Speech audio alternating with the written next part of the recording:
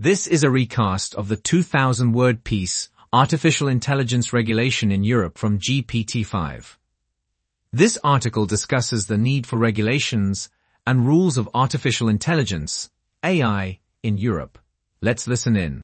We're here to talk about the recent development and application of artificial intelligence, AI, and the need for regulations and rules in Europe. It's a complex and controversial topic, but we'll try to make it easy to understand. Right. So as AI technology has increased, so have discussions around how to best regulate the use of it.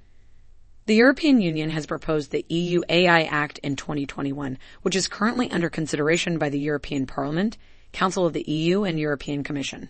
That act includes a variety of regulations and requirements for AI applications, including clear labeling for machine-generated images or texts, open disclosure of training materials, and compliance with data protection laws.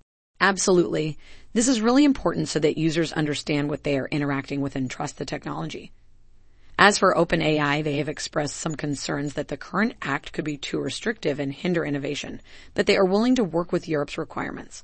Yes, and there are other challenges like liability when AI systems make mistakes or cause damage. So all stakeholders will need to work together to find a balance between innovation and protecting people's safety, privacy, and rights.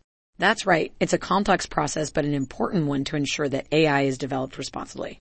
And that's it for today. Thanks for listening.